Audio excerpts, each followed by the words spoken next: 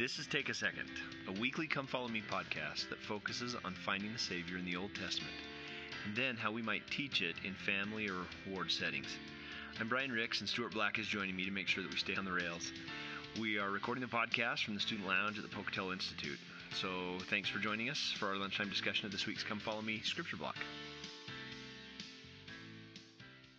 All right, week 2, Isaiah. Week 2.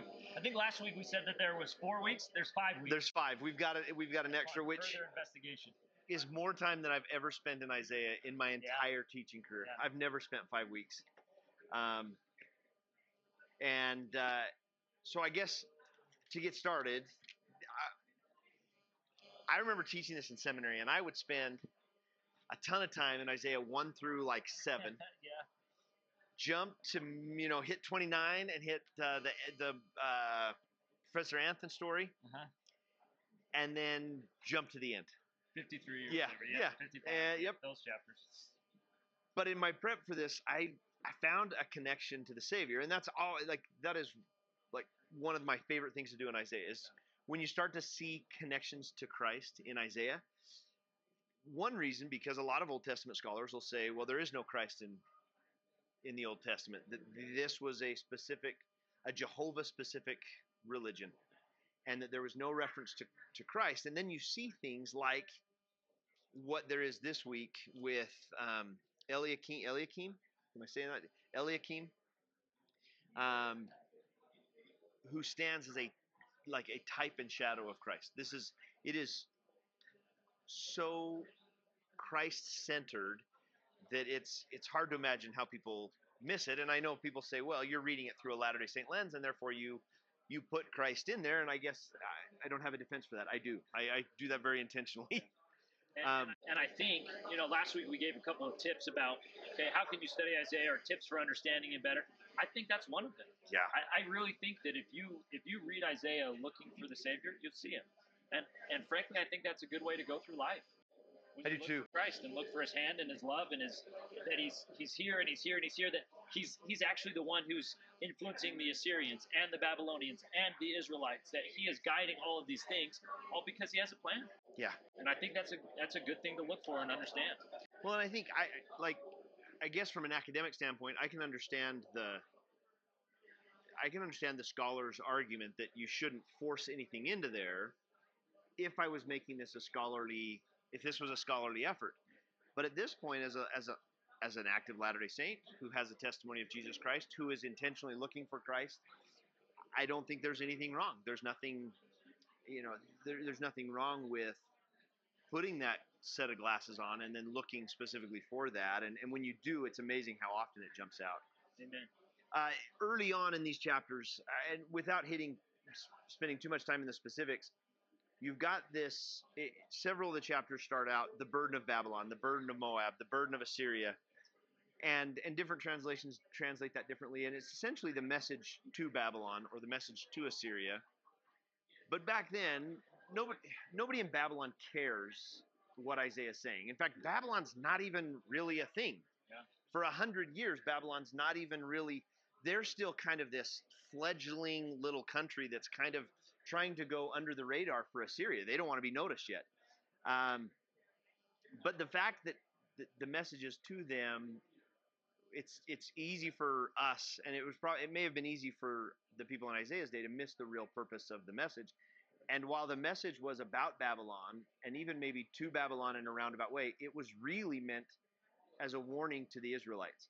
So in chapter 13, Isaiah says the burden of Babylon, and then he points out all of the consequences, everything that's going to happen to Babylon. Verse 12, I will make man more precious than fine gold, and a man more than the golden wedge of Ophir. What makes things valuable? It's when they're rare.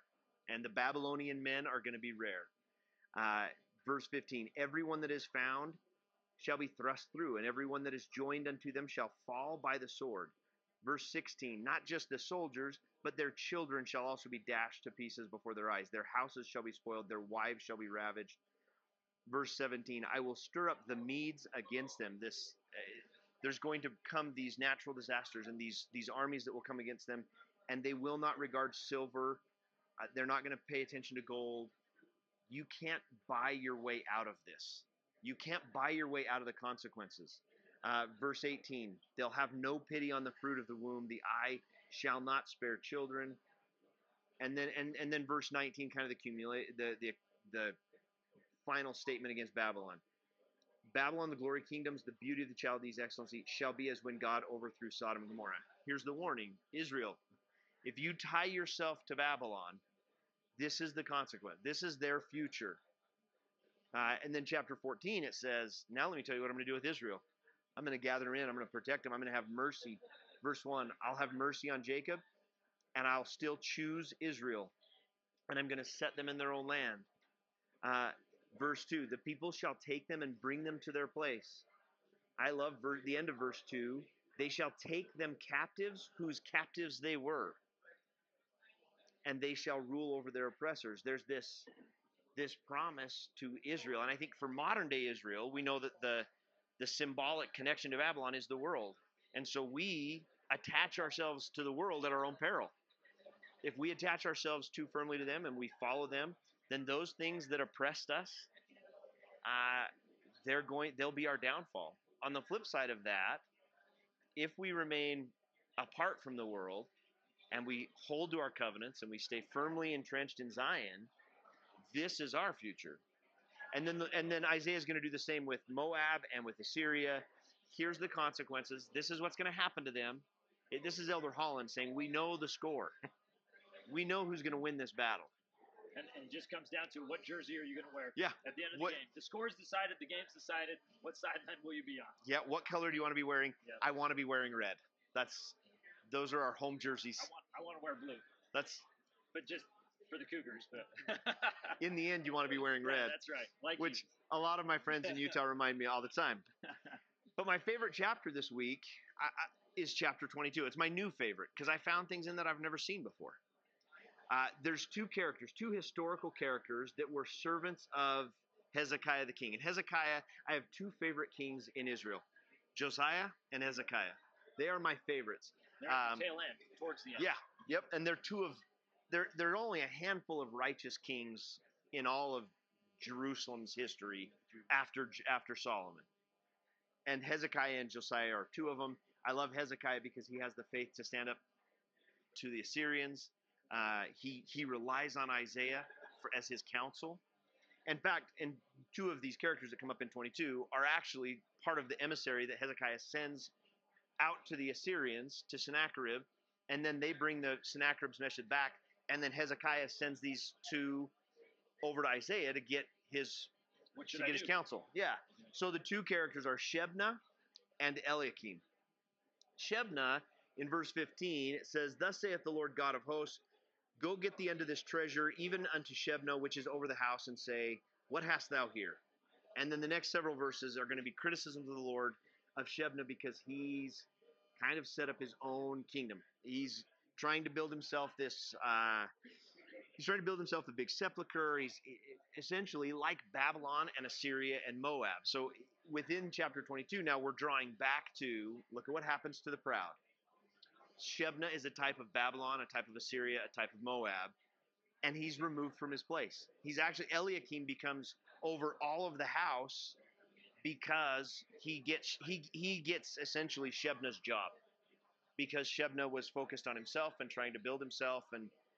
But Eliakim, verse 20, there's this great title, and the Lord uses this a couple of times in the Doctrine and Covenants. But he says, and it will come to pass in that day that I will call my servant Eliakim, the son of Hilkiah. So both Shebna and Eliakim are servants of Hezekiah, but only one of them is a servant of the Lord.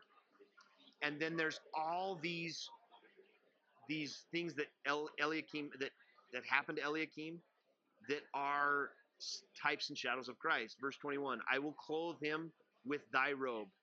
I will strengthen him with thy girdle. I will commit thy government into his hand. I love that. This is a messianic prophecy based on the actual life of Eliakim. And he shall be a father to the inhabitants of Jerusalem.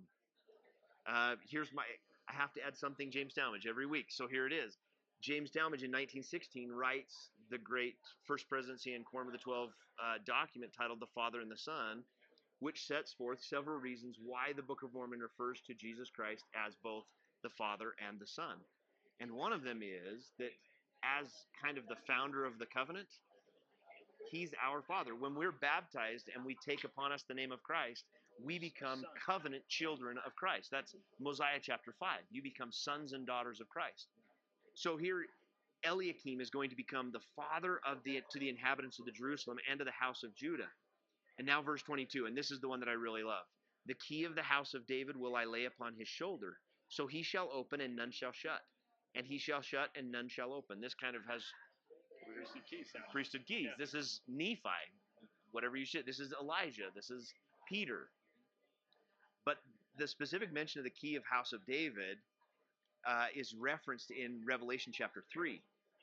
In the letter to the church of Philadelphia, John says, "These things saith he that is holy." Now in the scriptures, he that is holy is always Christ. "He that is true, he that hath the key of David." Who has the key of David? It's Christ. Eliakim is John saw this connection. And then he says, "He that shutteth or he that openeth and no man shutteth, he that shutteth and no man openeth." And then verse 8, "I know thy works. Behold, I have set before thee an open door, and no man can shut it." One of the jobs of Eliakim was to determine who got in to see Hezekiah. He was the keeper of the door. He was the gatekeeper. That reference to Second Nephi. Now you've got, I'm the gatekeeper, and I don't employ a servant there. Another title of the Savior. Yeah. And so Eliakim is as this gatekeeper. He gets to decide to see who he gets to determine who gets to see the king. And like Christ, who kind of is the gatekeeper between us and the Father. So when the Savior dies on the cross, one of the natural phenomenon that takes place is the veil in the temple is ripped. And that veil has stood for thousands of years. That veil has stood as the obstacle between the symbolic obstacle between man and the Holy of Holies, or the throne of God. And Christ's death it throws those I don't know if it's a good analogy or not, but it kind of takes, like the Wizard of Oz, it throws the curtains wide open, and now we have a path open to God because of Jesus Christ and his willingness to perform the sacrifice. And that idea then that you're also connecting, talking about keys, well, that's the Savior. He's throwing open the doors of heaven and saying, "You're here." And then he's also binding down Satan. He's saying, "And you're locked up. You're shut. You're done." And he does both with those keys, and I think that's a great connection with that. Yeah, and I love it. Just a couple chapters later in Revelation chapter 5, John's weeping because they can't find anybody worthy enough to do what? Open the seals. So this idea of Christ's role as a Messiah, one of those roles is to open things with those keys, with authority. And then verse 23, "And I will fasten him as a nail in a sure place, and he shall be a glorious throne to his father's house." Again, all of these are specifically talking about Eliakim, but placed in the light of John's writings and in the light of Latter-day Saint revelation, or Latter-day Last Dispensation revelation. This is clearly a messianic prophecy seen through the life of Eliakim, one of the Lord's servants. And I get super excited when I see that.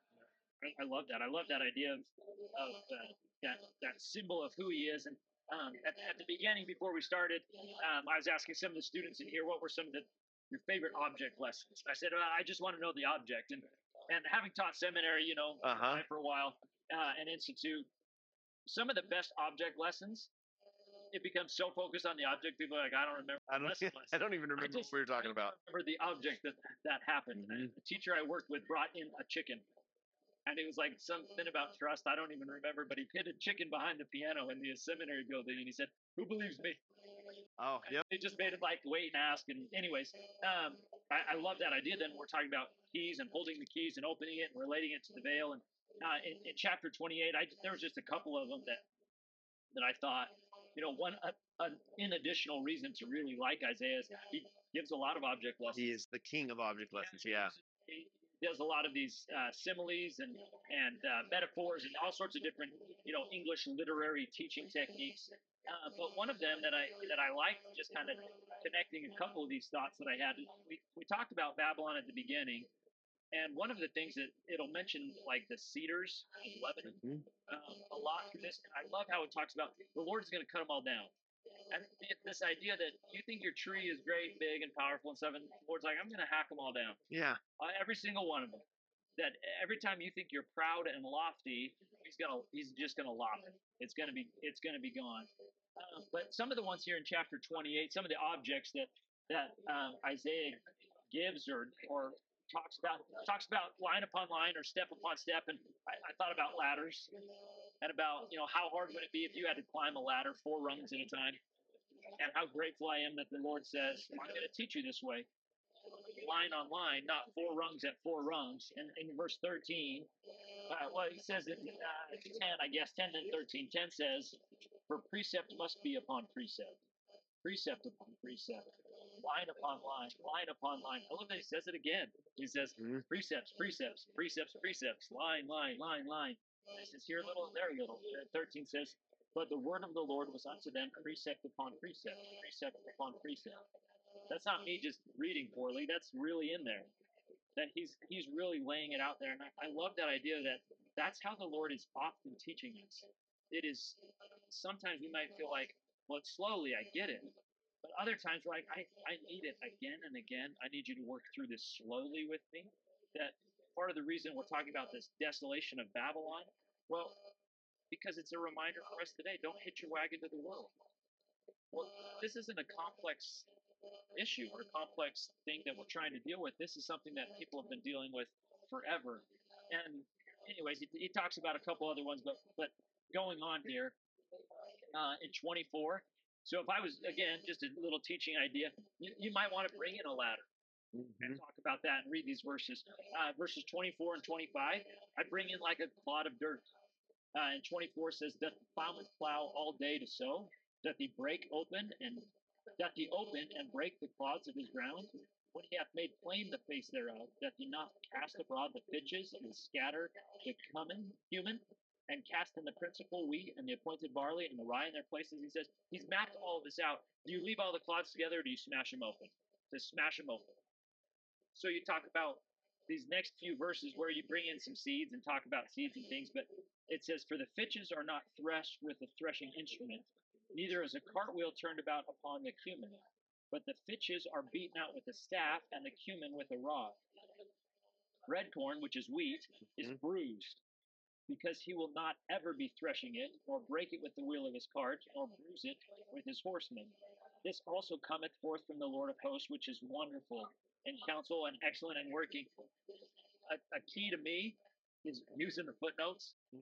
The footnotes in 29 give you a great response. It says, the reaping and threshing of the world, as on a farm, will be properly done by the Lord. I just added this in my own words in my scriptures. I wrote, because the Lord knows each of us individually, he gives us personalized experiences to help us grow. That when you're actually like harvesting things, you don't harvest everything the same exact way. When I was a teenager, I worked in potato harvest in Rexburg, and you cannot believe the number of potatoes that are in a field. It is crazy how many they can harvest at once, and how many get put in these big potato cellars and then shipped off, and it is unreal. But you can't harvest apples the same way. And every soft fruit needs to be picked by hand. A couple of days ago, our neighbor was very kind and brought us a big bag of peaches. And our son, which I know is the love all the time, I do. Peaches and, Yes. and all these good things. And he had the bag and he wanted one, but he grabbed the wrong end of the bag and just peaches out everywhere. So he's helping pick them up, and he was kind of tossing them. And I had to slow him down and say, you can't do that with these. There's other fruits and other vegetables, maybe not fruits, but other vegetables that you can do that with and be a little rougher with. But I'm like, peaches are not one of the things you can toss back into a bag. You have to be very soft and gentle with them. And the Lord is like that with us. That not all seeds and not all fruit are going to be treated the same exact way. That even though it says beaten with the staff and with a rod, it is a very gentle way of harvesting compared to actually threshing, which is where you beat it open and you crush it and you grind it with these wheels. And I love that the Lord works with us individually. Well, and I think just your comment about the with the rod, beaten with the rod. I think one of the translations is actually tapped, that it's a gentle tap. Love that. That's a great insight. And I've had coaches in my life that a good coach understands he can't treat everybody on the team the same exact way. But that doesn't mean he's messing with the standards for everybody. But his interactions with them are not the same. I have a very vivid recollection of a teammate of mine after we just lost, and we shouldn't have. And the coach pulling us aside after we just kind of just laid an egg the second part of this game, and the coach just ripped into me. Just probably one of the worst rippings I've had. Like from parents, from coaches, from anything, just let me have it. And then turned to my teammate and said, "You did well." And I remember just being bitter Yeah. that like they played worse than me. We could go back and watch footage of this, and I could prove it to you that they did not do as well as I did. But for me, he understood that that lit a fire. And I was like, that will not happen again. I will not lose to that team again. It just, for me, it was something else. For this teammate, a little bit more sensitive. And perhaps not the person that the coach could really get at. So do you think I not knowing who the teammate is, did some of it also have to do with potential? Yeah. And not trying to toot my own. Yeah. And I'm not looking for, but the next year, I was in the newspaper. And there was a big article, and I was in the front page of the sports section there. The Rexburg Standard Journal is the big deal in Rexburg. And again, not to make a bigger deal out of it than possible, but I think you're right that the Lord sees some potential and then works with you for that potential. yeah. And it was something that was my senior year. I was able to see and realize some of the benefits of that. And at first, where I thought the coach didn't like me, ended up being probably my favorite teacher from high school. I loved him. Coach Parkinson, you're the man. Well, let's jump to 29 and we'll wrap this up. 29 is the when the Lord talks about a marvelous work and a wonder. I was listening to a different podcast, talking scripture. I think they were talking about historically putting into place in the Doctrine and Covenants the number of times the Lord says, "Behold, the work and marvelous work and a wonder is about to come forth." Yeah. He says it in Doctrine and Covenants 4, in 10, 11, 14, and then I think it's section 14. He never says it again. And then you just contextually you put that in the timeline. That's about the time the Book of Mormon was finished being translated. And so, and I loved their insights that while the Book of Mormon isn't the only part of the marvelous work and wonder, President Nelson's statement, it is the tool for the gathering of Israel, and it is the instrument through which the Lord is going to accomplish every other aspect of the marvelous work and wonder that's going to happen in this dispensation. The Book of Mormon is at its, it's the keystone to take from President Benson. So what jumped out at you? What would you do with 29? How would you? I think for me, if 29 was going to be my focal point or the thing that I'm going to be teaching a bunch, I'd ask verse 4. I mean, you can have like your students, your class, whatever, just sit on the ground. Just right at the very beginning, and then say, "And thou shalt be brought down, and shalt speak out of the ground. Thy speech shall be low out of the dust. Thy voice shall be as one that hath a familiar spirit, and out of the ground. And thy speech shall whisper out of the dust." And of course, as you connect that to the Book of Mormon, you see and understand that the Book of Mormon literally was brought out of the dust. Mm-hmm. You look at even how the Book of Mormon itself even came to be, and you understand that the symbol of Jesus that it was hid away and came forth in brightness. It's never going to be hid again. You just look at the literal aspects of the coming forth of the Book of Mormon, and you're like, it's familiar. Well, it should be. As you read it, you should be like, I love Jesus even more, and I love the Bible because, like, I read Isaiah, it's familiar. It's all familiar. Well, and that's a big part of it. The other, just a little teaching technique or idea would be in like verses 8 to 10 first. Maybe just ask, how would you describe the apostasy if you couldn't describe the apostasy? Like using apostasy. Mm-hmm. There's TikTok challenges and stuff, and they're like, show me that your husband likes to hunt. Show me that you're from Idaho without showing me telling me you're from Idaho. But do something like that with like the apostasy. Say, how would you explain the apostasy without saying apostasy? Uh-huh. And I love how Isaiah does it. He says, when you're hungry and you dream about like a big delicious steak, and you wake up and there's no steak. Yep. And you're still hungry. You're still hungry. Or when you're thirsty and you dream and there's nothing to drink. Or when you're what's the other one here in verse 10? where he says, "For the Lord hath poured out upon you the spirit of deep sleep, and hath closed your eyes. The prophets and your rulers, his tears hath he covered." But he hides it. He hides truth. He hides revelation.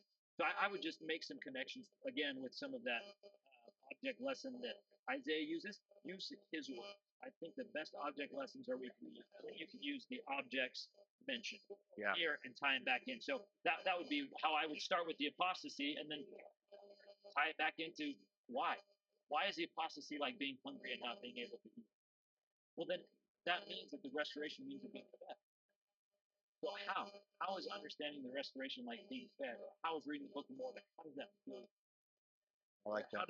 How do your covenants make it so that like you're quenched, like your thirst is quenched? Things like that. That I would just use some of these words to do that. So that's, and just in verse 11, the vision of all is become unto you as the words of a book that is sealed. I would just take a copy of the Book of Mormon and throw it in a book and lock it, or in a box and lock it up and say, read the book.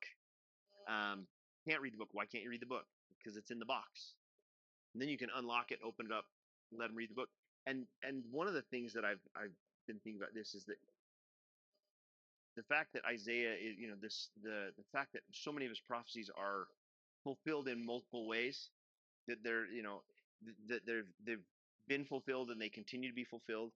I've wondered. I know often we attach this section of verses to Professor Anthony and Martin Harris and that experience that he had, and we kind of put this stamp, okay, done, check, move on. But if it continues to be fulfilled, how is it that the book is delivered to people who are learned today? Still, the book's not sealed anymore. It's not even in a foreign language. How is it that learned, or those that think they're wise, the Book of Mormon phrase, how is it that this book is still sealed to those that think they're wise? It's their own choice. And so I would put the book back in the box and say, now what do we do? Especially as members of the church. I've already read the book. I don't need to read it anymore. What are the attitudes that keep the book sealed to us? And talk about this in the context of right now. Who are the learned that refuse to read it, refuse to see it? And what does it mean to be unlearned? I don't know that it has to do with a lack of education. I think it has to do with, again, the great theme of from the beginning has been pride and humility. Those that are humble and continue to read it, get to Moroni 10, and you start over. You mentioned it last time. Why hurry? Why hurry through the Book of Mormon? Because when you get to the end, you're just going to drop anchor for a while, but keep reading it. And I think it'd be a valuable exercise to sit and ask and have a conversation about what are the attitudes that keep this book sealed. What are the anti attitudes about the book? Why is it that some people who are so antagonistic towards the church, towards the prophets, can't get anything out of the book? Because they think they're learned. All right. Well, we'll see you. I'll see you next week, and probably a few times between now and then. Thanks again for joining us on Take a Second for Come Follow Me. Brother Black and myself want to emphasize that in this episode or any other episode, there's nothing that we've said that is meant to or can in any way be interpreted as the official doctrine or policy or practice of the Church of Jesus Christ of Latter-day Saints. Brother Black and myself simply represent two guys that enjoy talking about Scripture and our own life experiences as it relates to the gospel of Jesus Christ, and hope that in sharing some of our thoughts and insights, but certainly our personal opinions and nothing more, that maybe it might open up the Scriptures a little bit to you. So thanks again for joining us on Take a Second, and we will see you in our next episode.